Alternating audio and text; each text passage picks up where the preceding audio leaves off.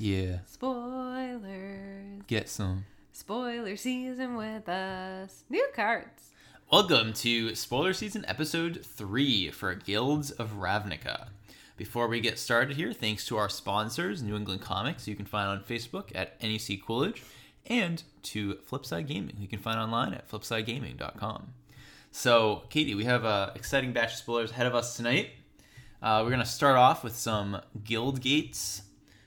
We get, guild gate for 2 guild gates for each guild. And the cool thing about this is it means they will show up twice as often. Is that true? Yeah, so if you look at the numbering, right, like they have their different art and different flavor text. The rules text And obviously they're the same. actually different numbers. And the numbers are different, right? So Oh my Celestia gosh. Guild Gate is 255 and 256. So many common slots are going to be taken up with these lands. Yeah, but we're gonna. That's going to be really annoying, isn't it? Like when you're drafting? I don't think so. Ravnica's. This is a pretty large set, like 259 cards. I think before they've done it. There was like one set where they had like 10 dual lands, and like this is pretty close to that, right? We're getting 10 lands. Because we're only doing 5 guilds per set. Right. At common, at least. I just think, and I think this is great. I think it'll make a lot easier to play 3 colors. Yeah, I just really liked when it got stuck into the mana slot, having the dual lands in the last set. I thought that was very nifty. That's fair. I don't know if they're doing that or not for this. I haven't read anything about it, but based on the fact that they're printing so many dual lands at common, they probably don't need it. It kind of looks like they might not be. Yeah. But the guild gates, take a look at them. The art is gorgeous. I really like the art on a couple of these, and the flavor text is neat. Right, and each of the different flavor texts each have different art. Yeah, and each one deals with kind of the guild leader and then the guild champion as well. So that's a fun little bit. So also, gates are going to be relevant, as we're going to read from a couple of cards that we're going to see tonight. As they were relevant last time.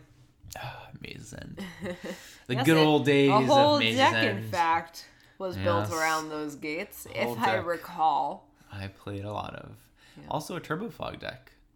So. Oh, yeah. So, Nexus come of Fate, full bring circle. it back. Yep. Nexus of Fate, Maze's End. Oh, one deck. That's what we need to do. So we'll start off just with a common here. Blade Instructor. This is white 3 for a 3/1 with Mentor. So, pretty standard card. We often get 3 mana 3/1s in white with some kind of thing tacked onto it. And, Boros is an aggressive guild, so 3/1s are okay.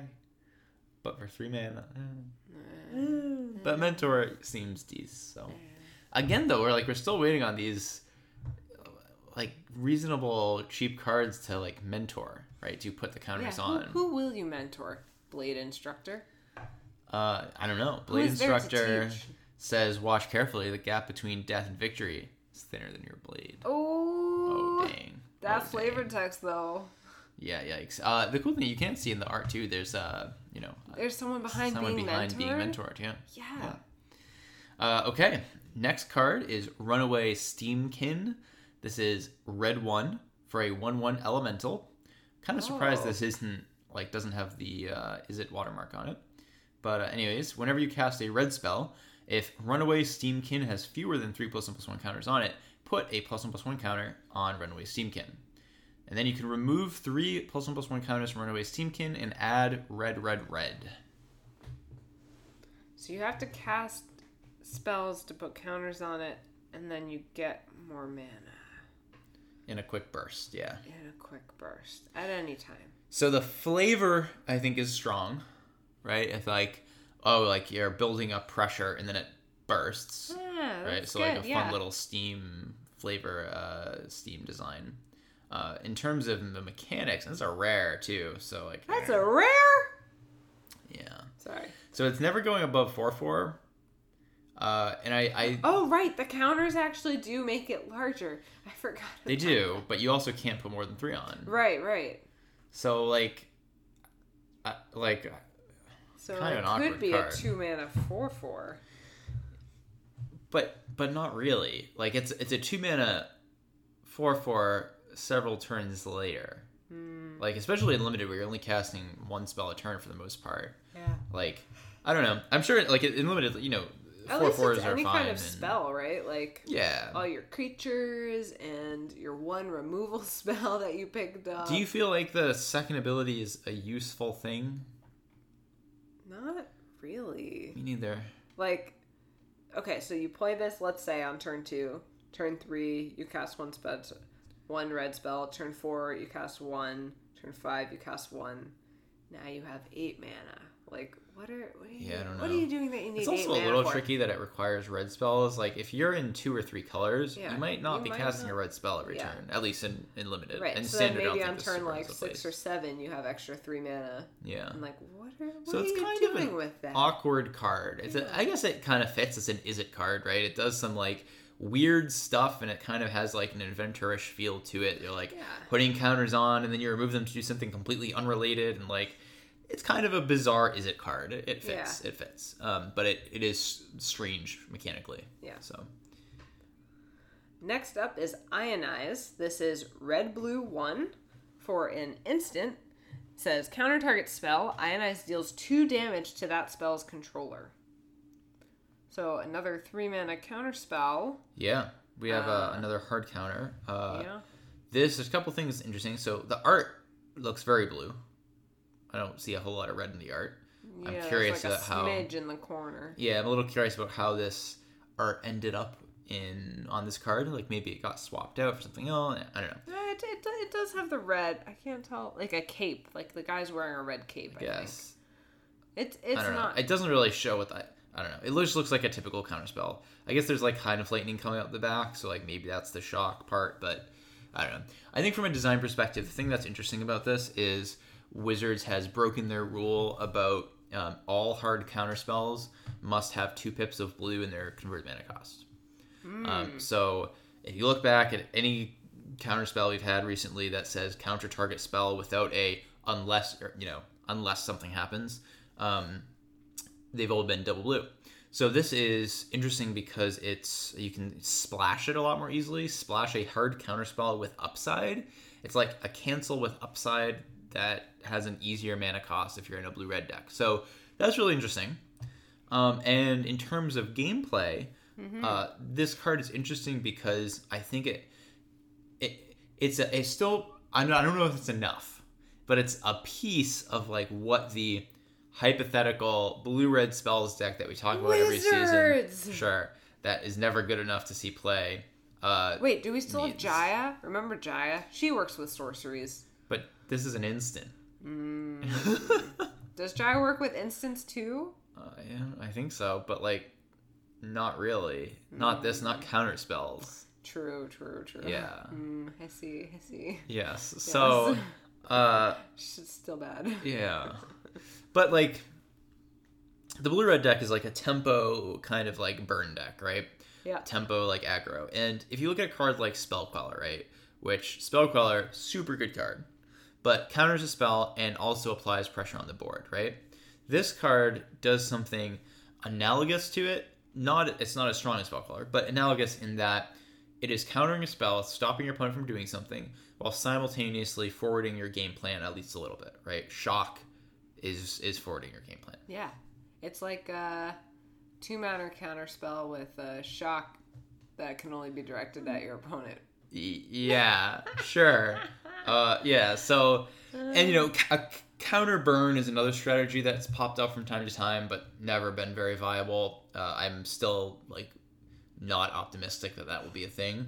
But it's a cool card. For control, you easily take the other counterspell that we talked about. Because the Surveil is just so much more important than 2 damage. You don't care at all about the 2 damage. Yeah, you don't care about the 2 damage until you're, like, settled and trying to kill them. Even then, I don't care about 2 damage. Right, you don't care about 2 damage. Ever, yeah. So this is just, it's not for a control deck. It's for a different deck, which may or may not exist. So, yeah. Cool. Next up is Deafening Clarion. What's a Clarion? What's a Clarion? Yeah. Mm-hmm. All right. Well, whatever it is, it's deafening. This is red, white, 1, sorcery. Ooh, you get choices. Yay. Okay. Choose one or both. Yeah. Or both for 3 mana. Okay. Deafening Clarion deals 3 damage to each creature. Creatures you control gain lifelink until end of turn. Sorcery, though. Okay. All right. Cool. That's So, interesting. The nice thing about this is that we're getting... Why would you not just choose both? I mean, sorry. Okay, yeah, go on. We're getting a replacement for Sweltering Suns. Oh. Right, the typical, like... Usually it's red, 1, but we're getting a 3 mana, deal 3 damage to everything, which is pretty important to have for, like, aggro decks. Also, the lifelink clause in here makes this actually extra good against aggro decks. Because if against aggro decks, like, especially post-board, you're probably bringing this in post-board, you're probably going to have something that's, like, reasonably good at blocking anyways. So hopefully more than 3 toughness. And that means you might be able to cast this and then get in, like, a hit with some lifelink and just put the game completely out of reach for them. So I don't know. It seems decent. It's a little awkward that you do have to be in red-white. So like if you are just a blue-red control deck or something, like you can't play this. You'd have to splash white. But it seems like Jeskai should be really easy to do regardless. Cool. Yeah. So this is like Poe's aggro sideboard. Yeah, I think that there are times where, as far as the options go, there are times where you'll choose to give your creatures lifelink but not deal 3 damage. But anytime you're dealing 3 damage, like the lifelink's just a freebie. Yeah, like I would always just declare both, even if I have no creatures, because why not? There's no downside. Yeah. So, cool card. Seems pretty good against aggro. I just don't know, like, it's a little tricky just, like, because so recently, at least, because I've been bringing it against aggro, like Contraband Kingpin and stuff, like, already have lifelink, or they're like 1/4s, right? So then you're like, oh well, I can sleep and then gain 1 life, which is fine, but not super exciting. I think you're usually playing this for the Sweltering Suns mode, the Anger of the Gods mode, and the lifelink will occasionally be some upside stapled on, but not incidental happy. Exactly, not really the reason to play this card. Sure. Next, we have another Gobbo. We have Goblin Cratermaker. This is red 1 for a 2/2 Goblin Warrior. More choices. You can pay 1, sacrifice Goblin Cratermaker, and choose 1. Not both. Just 1. Goblin Cratermaker deals 2 damage to target creature, or destroy target colorless, non-land permanent. Colorless, non-land permanent. Also known as an artifact. Well, yeah, I was trying to think, like, I mean, we're not going to have Devoid stuff in this set, but if we... Are the Eldrazi coming, Katie? Well, I was going to say, if we go somewhere next, or if this stays in Standard and we get some sort of Devoid stuff coming our way, I don't know, keep this in mind, I guess? I'm pretty skeptical that we're going to get Eldrazi, particularly so soon. I think this is more of a nod to, like, older formats, right? You just made a face. Oh, I just... You have to expand for me. Oh, sure. So, like, this card is really flexible, especially for, like... We've been seeing a lot of, hate cards for Modern being printed in Standard sets recently with, like, Amulet of Safekeeping, Dampening Sphere, or Damping Sphere. I always forget which one it is. I think it's just Damping. Yeah, Damping Sphere. Alpine Moon, etc. And even, like, Infernal Reckoning, right? Infernal Reckoning was a colorless hate card as well. Right. So it seems like maybe they were... I don't really get it, but like it seems like they're scared of Eldrazi. So they're like, oh, we're going to print colorless hate cards. So like now you get to pay 1, sack this, and blow up a Reality Smasher. Cool. Or Thought-Knot Seer. Nice. But it just does... I don't know. And you know, the other mode is like it's still going to deal 2 to a creature. So like I don't think this... does that a great, like, I'm not going to put this in a Modern deck because of that reason. So it's kind of awkward, but it's an interesting clause, and I don't really, like, that's all I can think of. It's like, oh, it kills Eldrazi, but I don't really get why it's in Standard, and, like, why it's worded like that in Standard. Maybe they were just thinking, well, we want an artifact hate, and, like, we'll just make it broader just because Modern. Or... there's like some colorless something coming our ways that we don't know about. Answer, yeah. I mean, we did lose a Braid, but this is a lot worse than a Braid. Yeah, it's yeah. I don't know if it's like, I think it's probably worse than a Braid, but it's just so different than a Braid.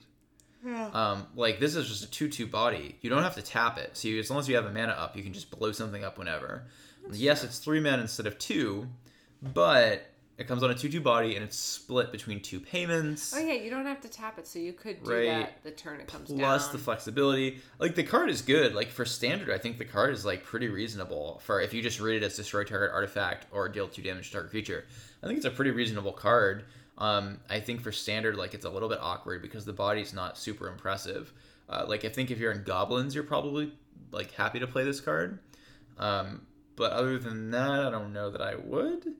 I don't know. It's just like it's a bizarre card because of that second clause is just kind of weird. It is. It's kind of surprising, but you know, maybe we'll like face some really scary artifacts and then be like, "Wow, I'm so glad that red has this convenient." No, I mean, if it said destroy target artifact, it wouldn't be weird. It's just the colorless null and permanent is weird. Yeah, It's like a weird phrasing. I don't know why they're. Yeah. But. Yeah, but like goblins typically, right, do get to blow up artifacts and stuff. So. They blow up everything. They blow up themselves. They blow up. Yeah, their as this one friends. does, right? Blows up himself and kicks something with him. They always, I really like that about goblins. They're just like crazy little things. They like run around and just like blow things up. And in limited, the card seems really strong. Oh yeah, because it's a bear with like significant upside, Super right? duper. Main deckable artifact hate. You get to kill a creature if you want, and it just attacks fine. Like, and it can make like combat look really funky. You know, even as an onboard trick, because you're like, oh, do you want to block my 4 power with your 6 toughness? Cause, definitely. I mean, then they're 2 for 1-ing you, but this isn't doing much in the league game besides that. So. One other thing, last thing I'll say about this card that I like about it for standard is I do think it's a reasonable sideboard card. Because what we've seen in standard is like if you have, let's say there's like an artifact deck in the format, or a deck with a couple of artifacts that you're concerned about. Yeah. You bring in your card that says destroy target artifact. And we've been a little spoiled recently because a lot of these cards have had cycling recently. But without that, you have to bring in these cards that don't do anything unless they have the artifact. They're just sitting in your hand dead. And this is actually, yesterday we were talking about kind of why one of the reasons why Fulminator is so good is because it's a 2/2.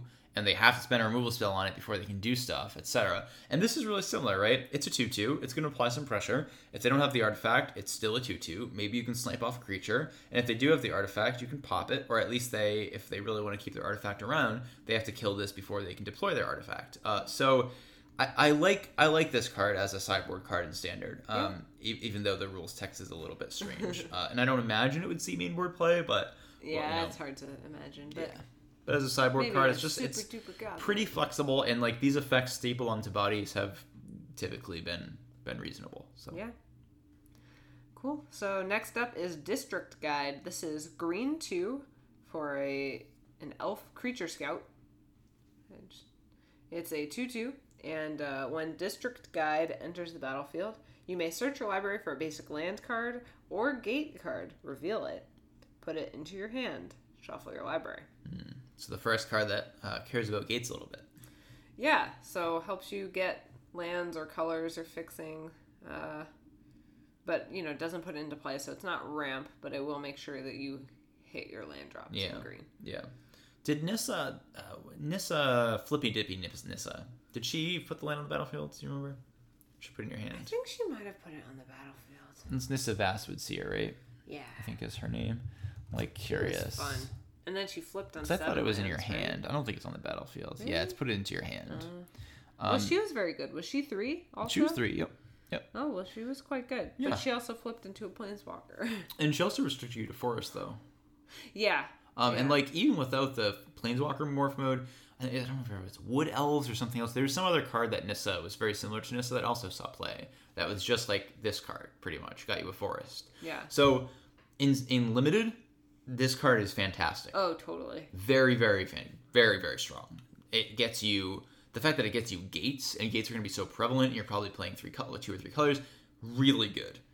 Second, the body 3 mana 2/2 is not terrible. And it gets you basics as well, which is great. And I think you could play this card in standard.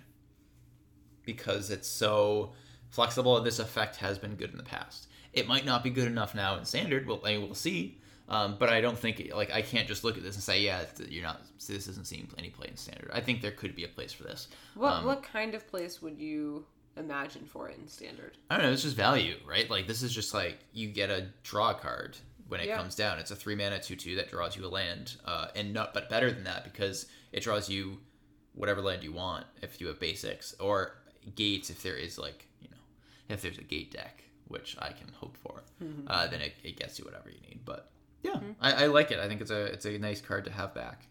Cool. Yeah. Next is I'm going to do the next 2 cards here. These are my 2 favorite from today's spoilers. Okay. So the first one is Guild Summit. This is blue 2 enchantment. When Guild Summit enters the battlefield, you may tap any number of untapped gates you control. Draw a card for each gate tapped this way. And whenever a gate enters the battlefield under your control, draw a card. Huh. What do you think, Kate? All right, so the first clause, you have to have like extra gates to just tap out and draw cards. Yeah. And then you will be tapped out. But that's pretty... I mean, okay, in Limited, I would play this all day. Really? I think I you know need a lot card of, draw isn't that great. You need a decent number of gates, I think, before you can play this in Limited. Yeah. I'm thinking about this in Constructed. Katie, that's where I'm going. Let me tell you. Let me share my brain. Share my brain with our listeners today. Gross. So I'm excited because now I'm not saying tier 1. Okay, I'm just speculating here. Like tier 3. We won't worry about numbers that go below 3 or anything. We're just gonna have fun here. All right. So in the last standard with gates, I played Maze's End. Yes, tell us more about that. It was the best deck in the format. I crushed with it. It was great. I got Whoa. people to quit Magic after losing to it because Turbo Fog is fun and interactive. Regardless of that, depending on the support we get here, you could conceivably build a deck in Standard that has all gates or a large number of gates to make these kind of gate cards really strong. Additionally, Whoa. do you know what card is in Standard right now, Katie? Do you know what card is in Standard? Scapeshift. Scapeshift isn't Standard. More right like now. gate shift. Which means that you're able to scape shift and then draw a bajillion, right? So like the thing that scape shift been missing in Standard is where's the payoff for like landfall, and we have Tatiova, which is a 5-mana 2/2 or something. So like This that's is a not 3-mana great. enchantment. Yeah, and this is gonna when it comes down, it's kind of so if you're playing all gates, then it's 3 mana, it's like blue 2 X, draw X cards. Right. Really strong. Or reasonably strong.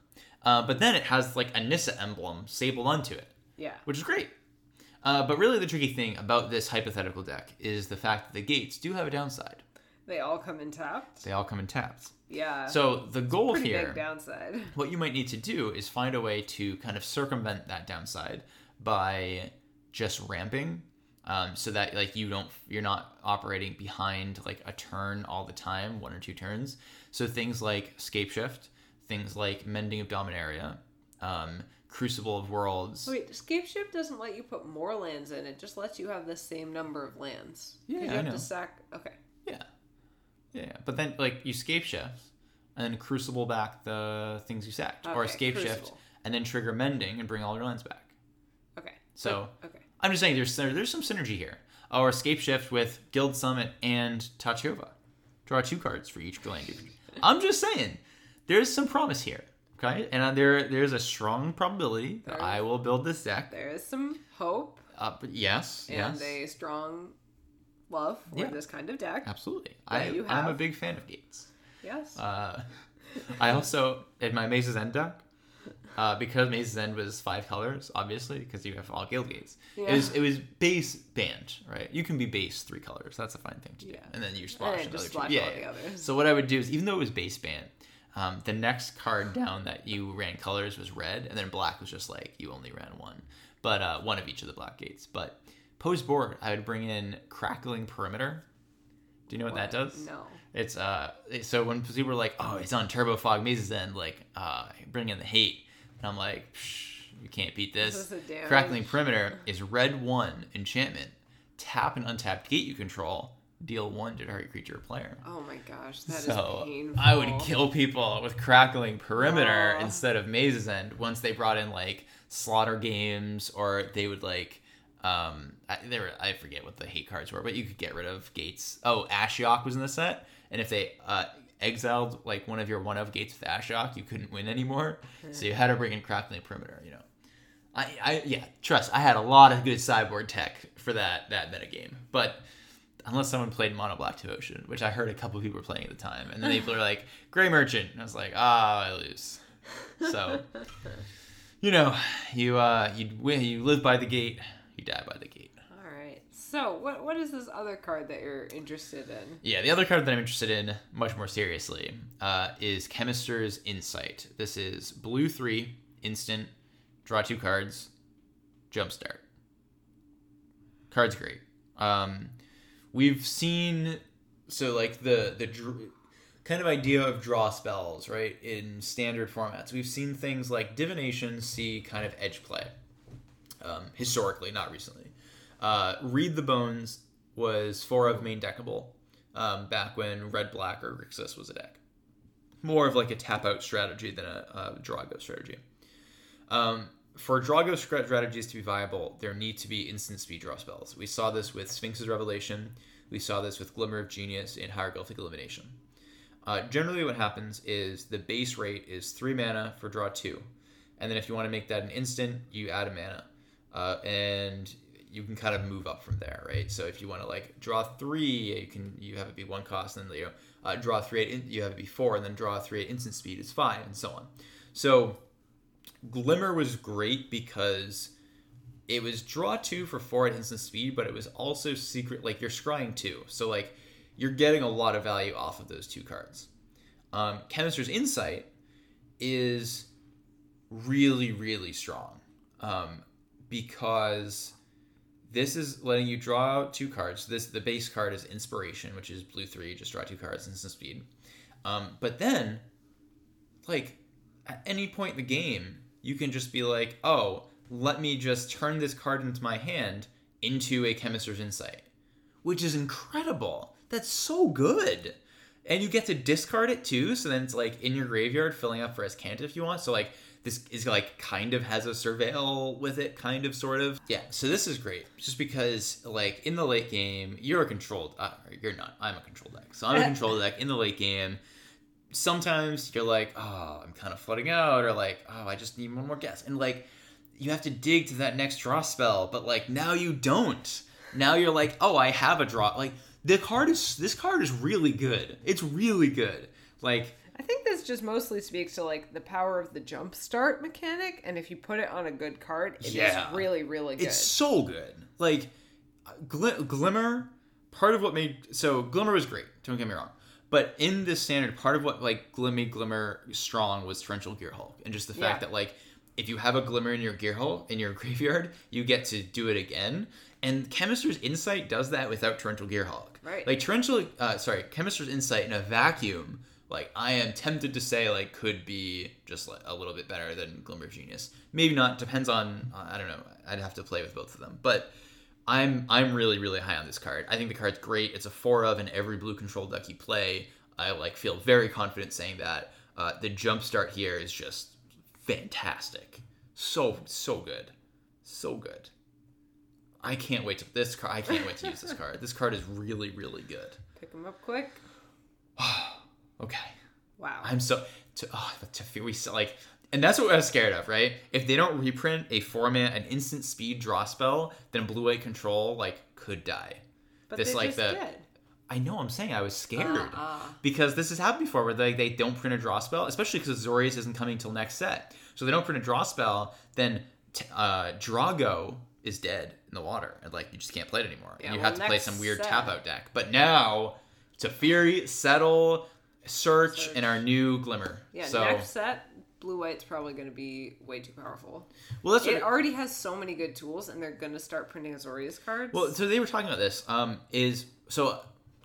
was speculating that with the Azorius Guild, I forget if it was the first time or the second time. I think it was the first time around. They didn't make it super control-oriented. Mm-hmm. And it's possible that they could go back to that based on the fact that control is so good right now. Blue-white control is so good. Hopefully they realized that while they were developing. Hopefully. But interestingly, after we mentioned that on the podcast, I was reading an article that Rosewater had written, and he actually said that was intentional, that they couldn't push the Azorius Guild as a control deck in the first Ravnica set because control was so viable at the time. So then the second time control needed help and wasn't so viable, and they were like, you know what, let's print Supreme Verdict and Sphinx's Rev. So, we'll see where they fall this time. But I think I hope they realized, they must know the power of Teferi. I hope so, because if they print any more good cards for control, it's gonna be so dominant. We'll see what happens. But okay. I think that having this draw spell was an important development. Yes. Because now we have that missing piece that was rotating, right? We have our new cancel, we have our new glimmer, all of the key pieces of blue-white control that rotated have come back. How awesome is that? Now all we need is you don't need a finisher, you have Teferi. What am I talking about? Okay, cool. Yeah. I'm pretty excited to play some blue-white. And all these things are in standard for the next 2 years. It's going to be such a good standard. It can literally only get better. Yeah. That's so scary. That's so scary. We have a 5-mana sweeper, cleansing nova. We have everything we need. Get ready, Katie. I think people are trying to push Jeskai. There's some cards in here that make me think maybe they want Jeskai. I'm on the blue-white train personally. It seems like Jeskai land-wise won't be a huge cost because we have such great fixing, but I'm just not seeing it. You need the red. The blue-red cards, just the white-red. I'm just so far, yeah. The blue-white stuff just seems stronger. I could be wrong, but we'll see. But I'm planning on jamming some straight blue-white at first, at least. So pretty excited about that. All right.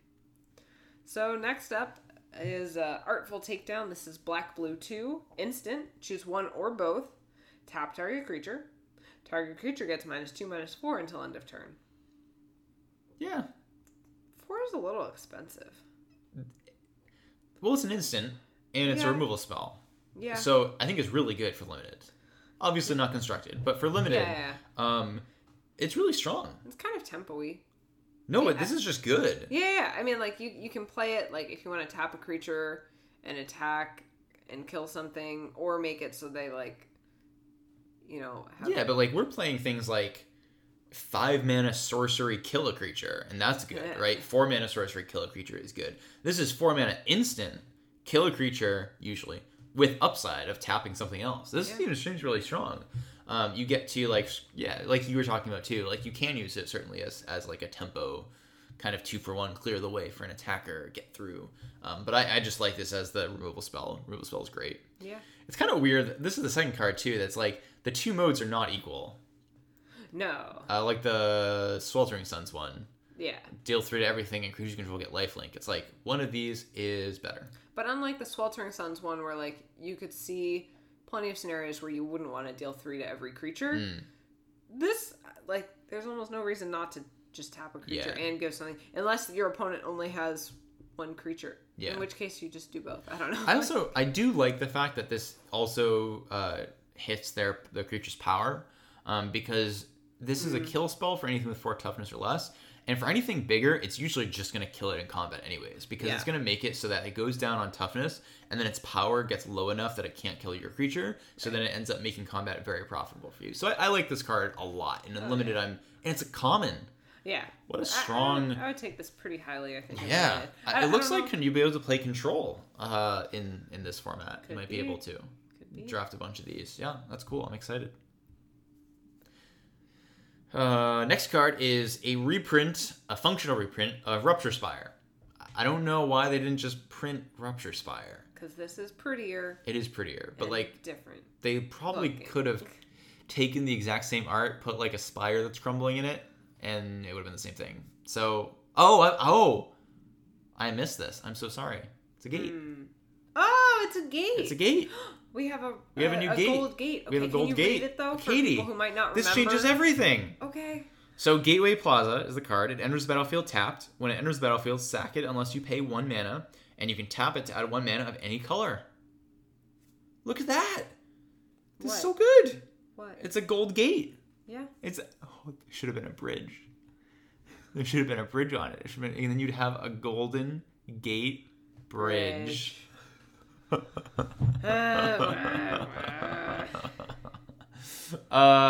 So Rupture Spire wasn't very good.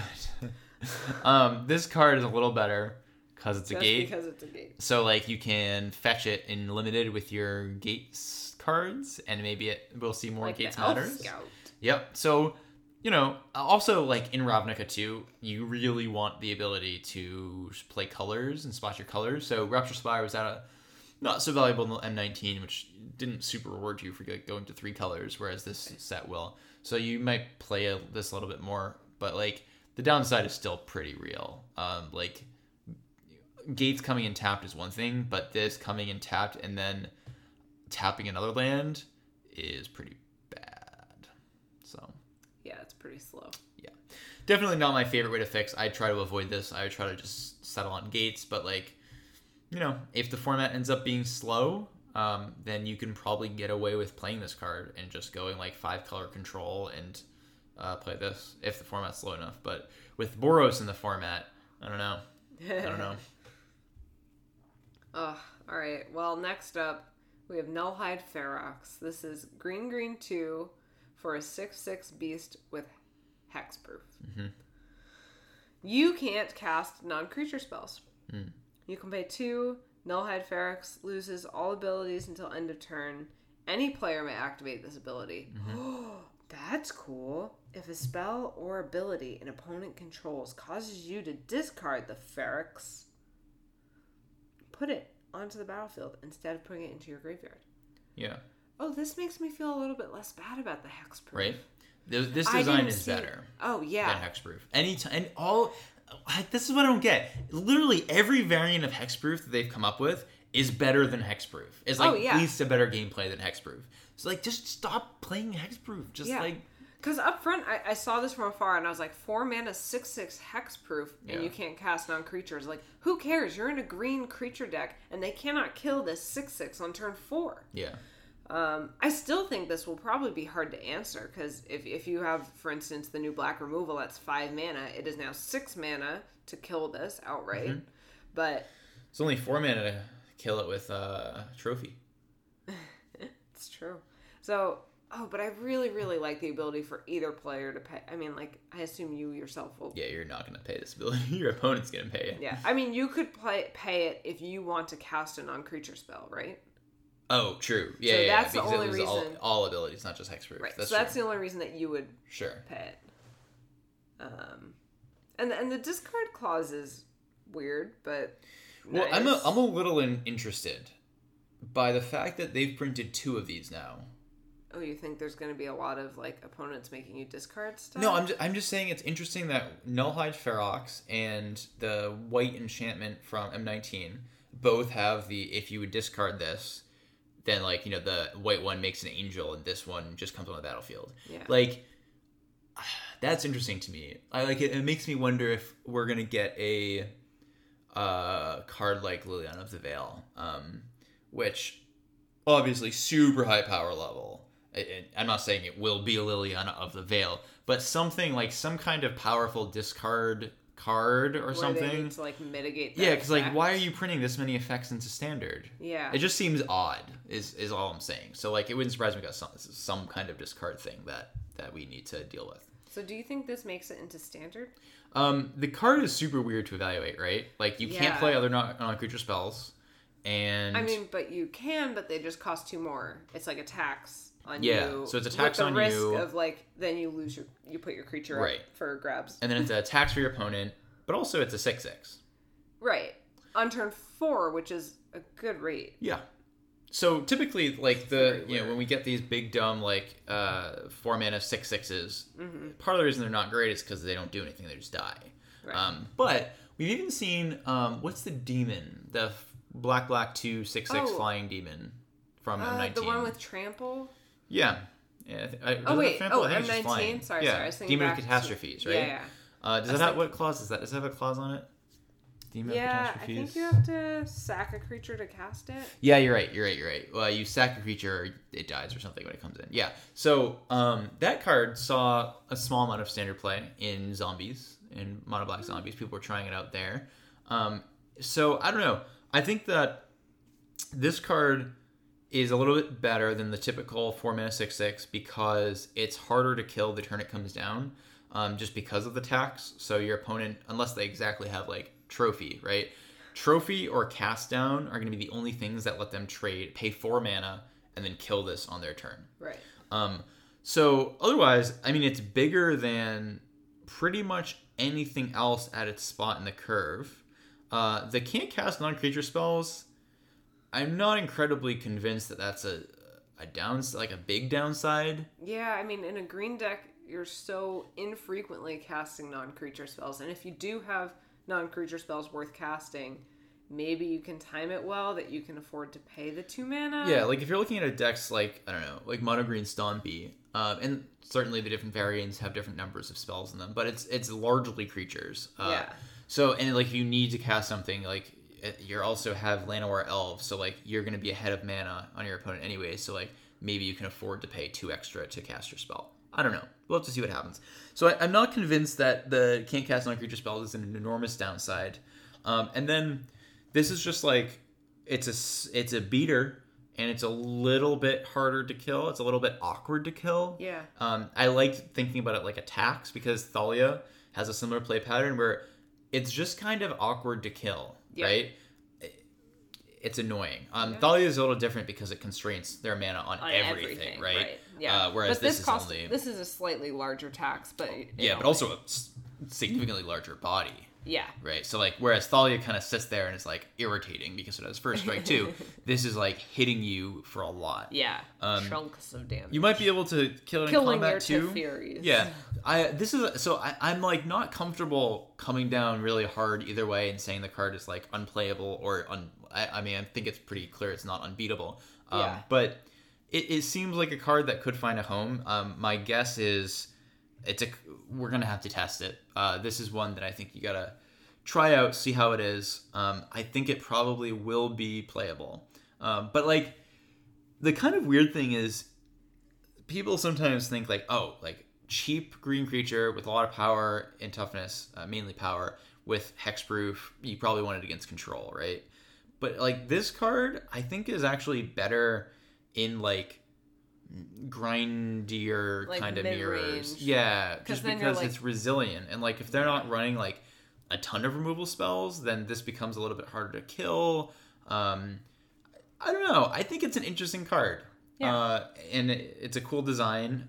It's mythic, so keep that in mind. If it ends up being a 4 of, that will not be great for your wallet, but it's a cool card, and I like to see Wizards continue to explore ways to make variants of hexproof that are not. Yes, this is one that I like a lot. I'm interested to see the gameplay, but I really, really like that either player can pay. Yeah, it's just lovely. Yeah, it's so weird. It feels like a card that either was going to be like popular if it finds the right shell, or it just will never ever see this card cast in standard, like one or the other. Yeah, because I don't really think you want it sideboard. I don't know. It's a weird card. Yeah. Next up is Beast Whisperer. Same mana cost, green 2. It's an elf druid, and it's a 2/3. And whenever you cast a creature spell, you draw a card. I wish it replaced itself. Because you want it to do something immediately. Yeah. Because otherwise, 4 mana for a 2/3 that probably dies to like a 2 mana lightning strike or a 2 mana cast down or 2 mana trophy or like anything. Yeah, because it's hard to imagine you casting something else that turn unless it's like turn 5, you cast this and the Llanowar Elves, and then you draw a card. It feels terrible. Yeah, but at least you've already got value off it. What kind of, but like, I just can't imagine what scenario you're like, oh, on turn 5, let me play this and a Llanowar Elves. That's pretty unlikely, I think. Like, because when I see a 4 mana green card that's whenever you cast a draw card, I think of Eidolon of Blossoms. And Eidolon of Blossoms, part of the reason it was so good is certainly the synergy it had with everything else, but also because it replaced itself on entrance. So if your opponent killed it, they were already down a card. This doesn't have that. I don't think this card will probably see a ton of play because of that. It is a must answer, certainly, but we've had a lot of there's a lot of must answer green cards at 4 that just don't get played because then your opponent answers them and then you're like, behind. Yeah. Because it's too easy to kill, like just to trade down on mana when you play this card. So I'm not super optimistic, but I like it. Maybe people will do cool things with it. We'll see. Yeah. Next cards, we have a couple of foreign language cards here. So we have Whispering Spy. This is black 1 for a 1/3 vampire rogue. So vampire. Vampire travel. When you surveil for and we still have vampires from Ixalan. Yeah. Oh, maybe vampires will come back. As if they were a thing. Hey, Maybe. Please sound more optimistic. When you surveil for the first time each turn, Whispering Spy deals 1 damage to each opponent and you gain 1 life. Yeah. Each opponent, 2 out of giant. Let's go. Oh, yeah. Yeah. I think in Limited, this is a card you're probably pretty pumped to see when you're in, like, you have a high density of surveil. Because it's, like, just kind of pinging. Especially if you have a card that can surveil every turn. And actually, another one of these cards kind of does that. Oh. It's nice. But other than that, like, it's a 1/3 for 2. Meh. Whatevs. Yeah. Next we have, why don't we do the card that surveils every turn? So we have Night Veil Sprite. So I was a little nervous. I saw Night Veil because Night Veil Spectre. Woo. So although that was largely so good too because of its devotion. But Night Veil Sprite is blue 1 for a 1/2 with flying. Whenever Night Veil Sprite attacks, surveil 1. Oh, I like that. Yeah. I really like that it's a 1/2 because I just feel like it might stick around longer. Yeah. I can also see and you can keep attacking into their Night Veil Sprite. You can. You just get the free surveil every turn. Yeah. And this card is like, so in Limited, I kind of like it. I like surveilling value is pretty cool. Oh yeah, I would play this in Limited. In Standard, less good. But, like, once in a while, these random tiny utility creatures, like Minister of Inquiries, right? 4 of in a tier deck. So, like, it can happen. Tiny amounts of value kind of accumulating. But, 2 mana for it, probably not in Standard. Yeah. But, cool card. We'd be happy to Very cool. I like this repeated surveil. I love surveilling. Yeah. I think you're a big fan of surveil and jumpstart. I'm a big fan of both of those. I'm a guy who likes value, and this is just value. Next, we have Reign of Notions. This is blue-black 1, sorcery. Surveil 2, you draw 2 cards. Reign of Notions deals 2 damage to you. Ooh. Yeah. 3 mana. Surveil 2, draw 2. So it's a better version of Read the Bones. Yeah.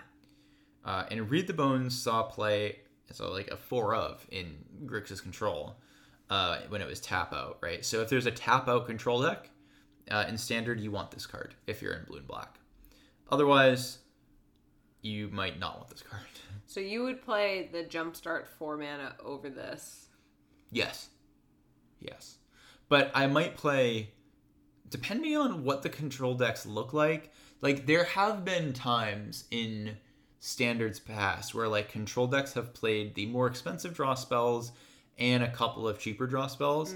I could see running some kind of a split, but based on how the blue-white control deck is shaping up right now, I don't really see a good reason to go like Esper. And if you do, now you need black on turn 3, which I guess you could probably pull off. But blue-white, which it seems like the premier control deck right now, is a Drago control deck. And on turn 3, you need to hold up the new Dissolve. New canceled. You don't want to tap out for a read the... Yeah, so I But in a tap out shell, I think the card is very good. Yeah. Because, I mean, having the surveil before you draw is nice, but it doesn't have the recast ability. Yeah, and in Limited, I like it. I'm a fan of 3 mana draw 2. In this card, it's just 3 mana draw 2 with like a lot of upside because Surveil 2, it's just so much better than Scry, especially in this limited format where you're filling your graveyard and synergizing with overgrowth or whatever, undergrowth, and jumpstart, and So I'm pretty excited for this card in limited, and in standard. We'll see if the shell exists or not. Nifty. And then we have Secrets of the Mausoleum. I wonder if they hang out with Mausoleum Wanderer. Ooh. Oh wait, this is an instant, not a person. Yeah. It is black 1, instant. Search your library for a black card. Oh, it has undergrowth. Search your library for a black card with converted mana cost less than or equal to the number of creature cards in your graveyard. Reveal it and put it in your hand. Then shuffle your library. So a 2-mana tutor that you probably... Okay, I definitely cannot cast on turn 2. Yeah, absolutely. But in my mind, that's totally fine. Oh, yeah. Because... Who's casting tutors on turn 2? Yeah, you don't need a tutor. That's not what you do. I... tutors for 2 mana at instant speed, is insane. And the real question just comes down to the fact that this has 2 downsides, right? One is that it limits your tutor target to a black card. Right. And 2, you need creatures in your graveyard. But I just am not super convinced that those are big downsides. Honestly, the card kind of reminds me of Traverse the Ulvenwald. I was just thinking that. Yeah. But and even the same shell. Yeah. Right? You're fill up my graveyard, grindy, let me look for whatever random target. To finish the game. Yeah. It completely has that feel. Yeah. I like this card a lot, and I could really see this getting a lot of play in... I'm so curious what the target will be. Yeah, no. Well, that's the other thing, right? Is there have to actually be cards worth getting with this, worth targeting, and I think usually there will be. It can be multicolored, right? Black X. Mm-hmm. Absolutely. A Dargon. Dargons, totally Dargons. Planeswalkers. Yeah, whatever you want, you can get. Oh, right, black card, black not card? Just creature. Yeah. Oh, equal to the number of creature, but any black card. Yeah. Yeah, you can play it with Painter's Servant, turn your whole deck black, and then you can get any card. You get a land, whatever you want. So yeah, I think this card is really good, and I think it adds, is another piece in this hypothetical deck we've been talking about. This black-green X deck that wants to fill up its graveyard with grave milling, and then use undergrowth and whatnot to get a lot of value.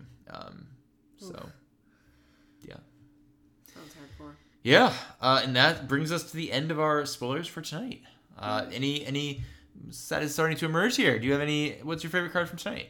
From tonight? From tonight. Let's just say tonight. Unless you like cards from other nights. I really like the green card with hexproof that you can remove. Yeah. I really like that design. And I'm actually really excited to see this green-black deck shape up. Yeah. Yeah. Because those are 2 colors that I really, really enjoy playing. And I think, I totally want to play Assassin's Trophy. Yeah. I am curious if this hexproof-ish creature sees play. I want to tutor for something this kind of grindy game. You played a little bit of Snake, right? Back in the day. Some black-green back when it was grindier. Yeah. This totally sounds like my cup of tea. So I'm excited to see that continue to shape up. That'll be fun. And I just can't wait to put Chemister's Insight into Control and play Guild Summit.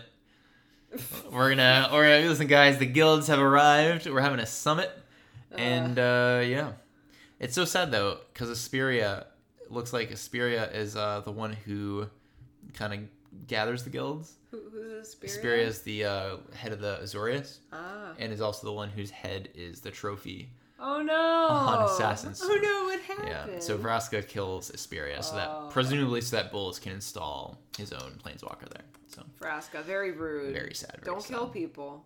Not nice. Yeah. Well, she'll remember when Jace is like, "Wake up, Bae. Come on, Bae." So yeah, that's it for tonight. Thanks for listening. We'll be back tomorrow with more spoilers. Thank you to New England Comics, who you can find on Facebook at NEC Coolidge, and to Flipside Gaming, who you can find at flipsidegaming.com.